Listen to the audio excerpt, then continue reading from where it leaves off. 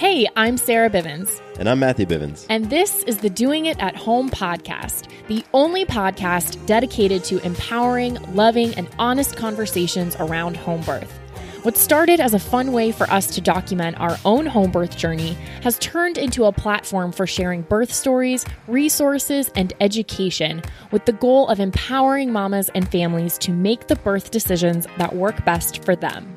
Plus, we get into the antics, breakdowns, and breakthroughs of our own experience of marriage and parenthood. All right, you ready, babe? Yep, let's do it, mama.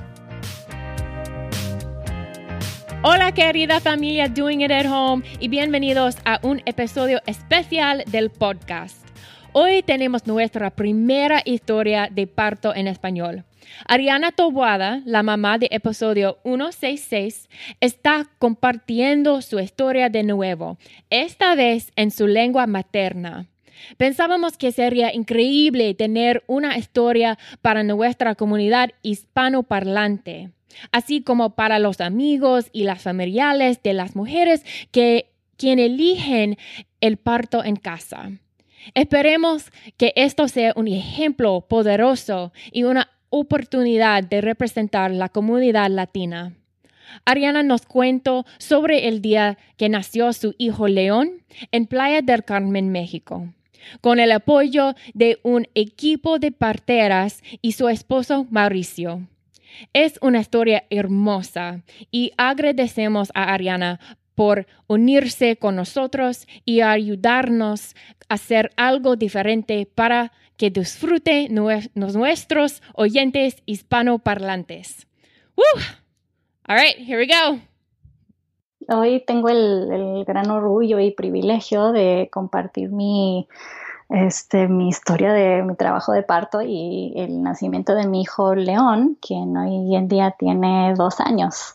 Mi nombre es Ariana Taboada y vivo con mi familia, mi hijo León, mi esposo Mauricio, en California, en Estados Unidos.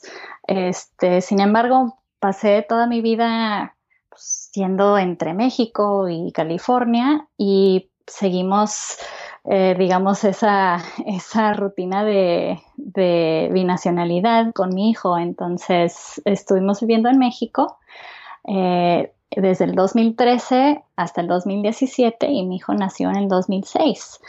Y como muchos países en Latinoamérica, las parteras tienen una historia complicada dentro de salud y los sistemas de salud. México en particular, hace 40, 50 años, las parteras atendían casi todos los partos en hospital, en el sistema de salud.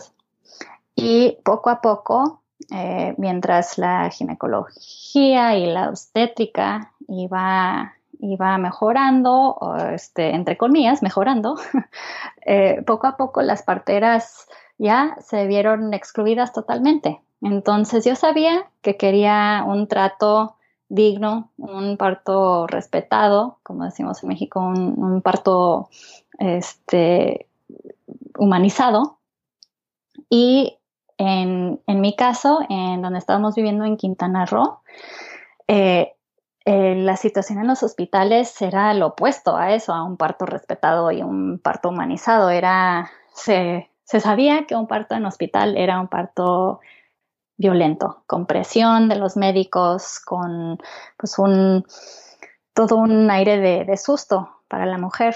Y entonces decidí ir con la otra ruta de un trato digno por parteras. Y como no hay parteras en hospitales, me tocó un parto en casa. Lo cual me sorprendió mucho. Yo soy investigadora de formación. De hecho, me dediqué muchos años a investigación en salud materna, en sistemas de salud. Entonces, nunca pensé que sería una mamá que pariera en casa. Creo que todos tenemos algunos estereotipos en México hay estereotipos desde las mamás muy, muy hippies hasta las mamás muy pobres, las mamás indígenas, las mamás sin acceso a los hospitales. Y pues no me identificaba con ninguna de esos estereotipos. Sin embargo, terminé siendo una mamá que tuvo un parto en casa y que lo disfrutó mucho y conocía desde mi lado profesional que las estadísticas y los riesgos no son altos. Un parto en casa con una partera con buena formación son partos sanos. Y yo tenía un embarazo bajo riesgo y tuve la confianza en la partera y la confianza en mi propio cuerpo y mi decisión y el apoyo que iba a tener. Entonces, ya entrando un poco más a los detalles, pues me levanté a las 3 de la mañana ya con dolores y reconocía que era un dolor diferente porque la semana pasada había tenido unos dolores de la espalda que sabía que eso no era el dolor que debería sentir. Pero ese día, ese domingo, a las 3 de la mañana, ya sentí los dolores de trabajo de parto y supe que iba a conocer a mi hijo ese día. Y aguanté solo unas 2 horas caminando por mi casa, moviendo mi cuerpo. Pasé un buen rato en el baño. Mi esposo seguía dormido y a las 5 de la mañana lo desperté. Y pues le avisé y salió, brinco de la cama y ya, obviamente él lo había despertado de un sueño profundo y nada más diciéndole que van a ser nuestro hijo pronto. Entonces él se paró y pues me preguntó qué hacemos, ¿no? Y iba a ser en parto en casa, entonces lo único que teníamos era, hay que esperar. Y salimos a caminar otras 2 horas. Ahí sí empezaron un poco más fuertes los dolores y entre caminando y pausando y respirando nos habíamos inscrito en una clase de preparación de parto y habíamos aprendido, él había aprendido unas técnicas para para calmarme, para hacerme sentir bien, y mientras caminábamos por el parque y tomábamos las pausas para que sintiera los dolores, él me apoyaba de esa forma, haciéndome un masajito, pasando sus manos por mi espalda. Y a las 7 de la mañana ya le dije que pensaba que había que hablarle a las parteras. Mi partera viene con su equipo, 2 parteras en formación y pues, la partera, la mera. Y ya después después del día, me di cuenta que mi esposo, mi marido y la partera pues habían platicado un rato del hecho de si ya estaba, qué tan avanzada estaba en el trabajo de parto. Era mamá primeriza, sabían que pues, había la posibilidad de que me tardaba muchas horas, incluso muchos días en trabajo de parto. Pero mi esposo, viéndome y sabiendo que yo conocía mi cuerpo y conocía mi experiencia, y yo le había dicho que ya les hablara, pues les comunicó eso. Mejor ya vengan y ya luego vemos. Entonces ellas salieron de Tulum hacia Playa del Carmen. Llegaron como a las 8 y a esas alturas en el Caribe ya empieza a hacer un calor muy bochornoso, mucha humedad, y sobre todo me acuerdo de un detalle muy curioso, que mi vecino todos los sábados por la noche preparaba su cochinita pibil, un platillo típico del sur de México, donde entierran una carne de puerco y se cose toda la noche. Y como a las 8 de la mañana, cuando ya estaban llegando las parteras, se me antojó muchísimo una torta de cochinita pibil y mi esposo me lo trajo y mordí así una mordidita pequeña y dije, ok, ya satisfacé mi antojo, y ni me acuerdo quién se acabó la torta, pero es una memoria del día que tengo pues muy presente por quién sabe por qué. Sick of being upsold at gyms? My guy, you're currently a base member. For $90 more, I can upgrade you to our Shred membership. For $130 more, you'll be a Swole member. And for just $300 more, you'll reach Sweat Platinum. At Planet Fitness, you'll get energy without the upsell. Never pushy, always free fitness training and equipment for every workout. It's fitness that fits your budget. Join Planet Fitness for just $1 down and $10 a month. Cancel anytime. Deal ends Friday, May 10th. See Home Club for details. This podcast is sponsored by Skylight Calendar. Let's be real. Running a household can be exhausting and chaotic. And finding the perfect Mother's Day gift, it's not exactly a no-brainer. Until now. The Skylight Calendar is the best way to organize the family and give everyone, especially mom, some peace of mind to enjoy the things that matter most. The Skylight Calendar is a smart, touchscreen calendar that keeps track of and manages the chores, dinner planning, groceries, and to-dos for the whole family. The Skylight Calendar automatically syncs each family member's digital calendars and displays them all together on one color-coded touchscreen. It even doubles as a digital picture frame, so you can finally share all those special moments that are just sitting on your phone. As a limited-time offer for our listeners, get 15% off your purchase of a Skylight Calendar when you go to skylightcal.com/easy. That's SKYLIGHTCAL.com/easy. Get 15% off your Mother's Day purchase now at skylightcal.com/easy. Y toda la mañana, desde las 8, que llegaron las parteras y me comí mi torta, hasta como las 2 de la tarde, realmente no me acuerdo de mucho. Fue un proceso sin intervenciones, sin preguntas de las parteras hacia mí y realmente sin salir de como un globito que había creado para mí y que ellas crearon también para mí. Entonces, pues sé que en algún momento se rompió la fuente. En algún momento ya empezaron las ganas de pujar. En algún momento me pasaron a la regadera para ayudarme con un poco de hidroterapia. En algún momento me senté en el excusado. En otro momento estaba sobre la pelota.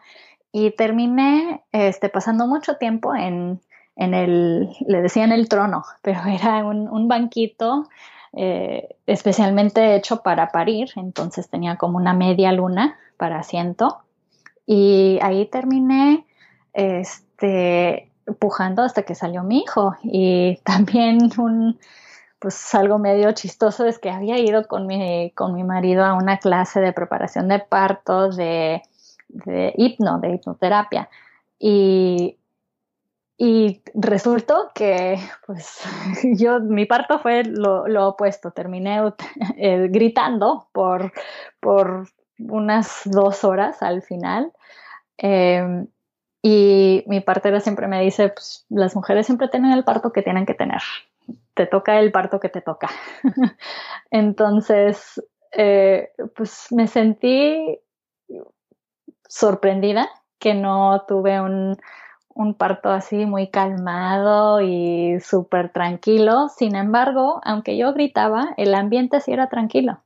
Mis parteras estaban sentadas alrededor de mis pies, mi esposo estaba atrás de mí y ellas simplemente me checaron de vez en cuando sin ningún tacto vaginal. Eso fue algo que creo que me sorprendió y me empoderó mucho porque como investigadora en salud materna sé que los tactos vaginales tienen lo bueno y lo malo, ¿no? Pero que se sobreutilizan en muchos casos. Y mi partera tenía otra técnica que ella usaba para ver cómo avanzaba el trabajo de parto. Revisaba la cadera desde atrás y buscaba simplemente una rayita que indicaba que la dilatación ya iba en proceso y en marcha.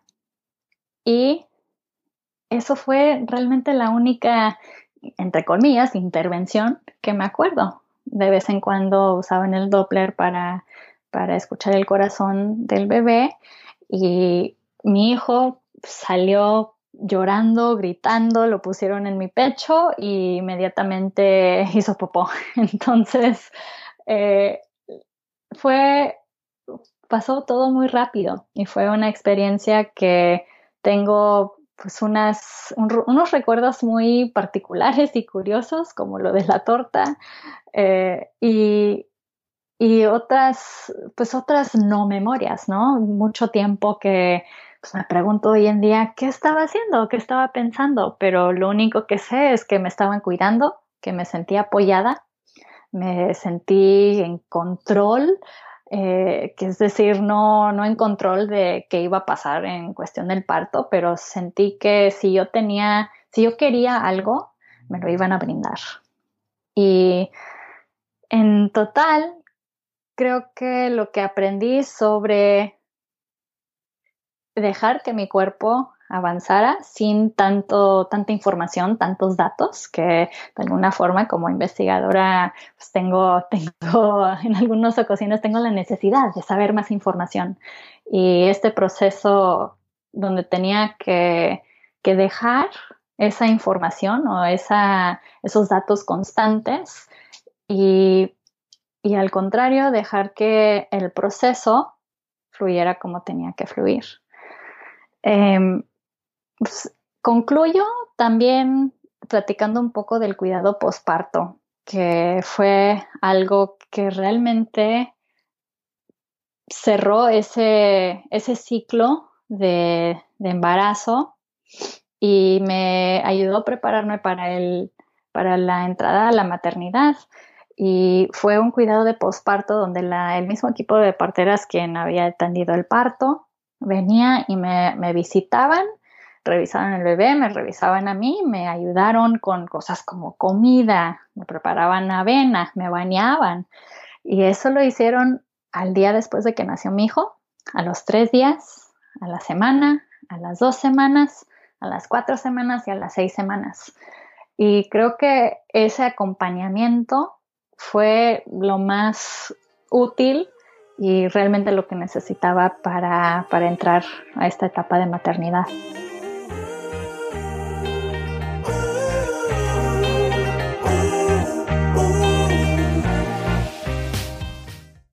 Quick note about the Doing It at Home podcast. Matthew and I are not doctors or medical professionals, and nothing we say should be taken as medical advice or opinion. If you have medical or health-related questions, please take them to a trained professional. We're here simply to entertain you with stories and conversations about pregnancy, birth, and parenthood. Does your father know you're listening to this podcast? Well, when you're done, why don't you stop by and check out a show that is 100% dad-approved. Dadages. Hi there, I'm Chad Higgle. If you're looking for useful insights and practical advice you can actually apply to work, family, education, philanthropy, and just life in general, check out Dadages. That's DADAGES, wherever you listen to your podcasts.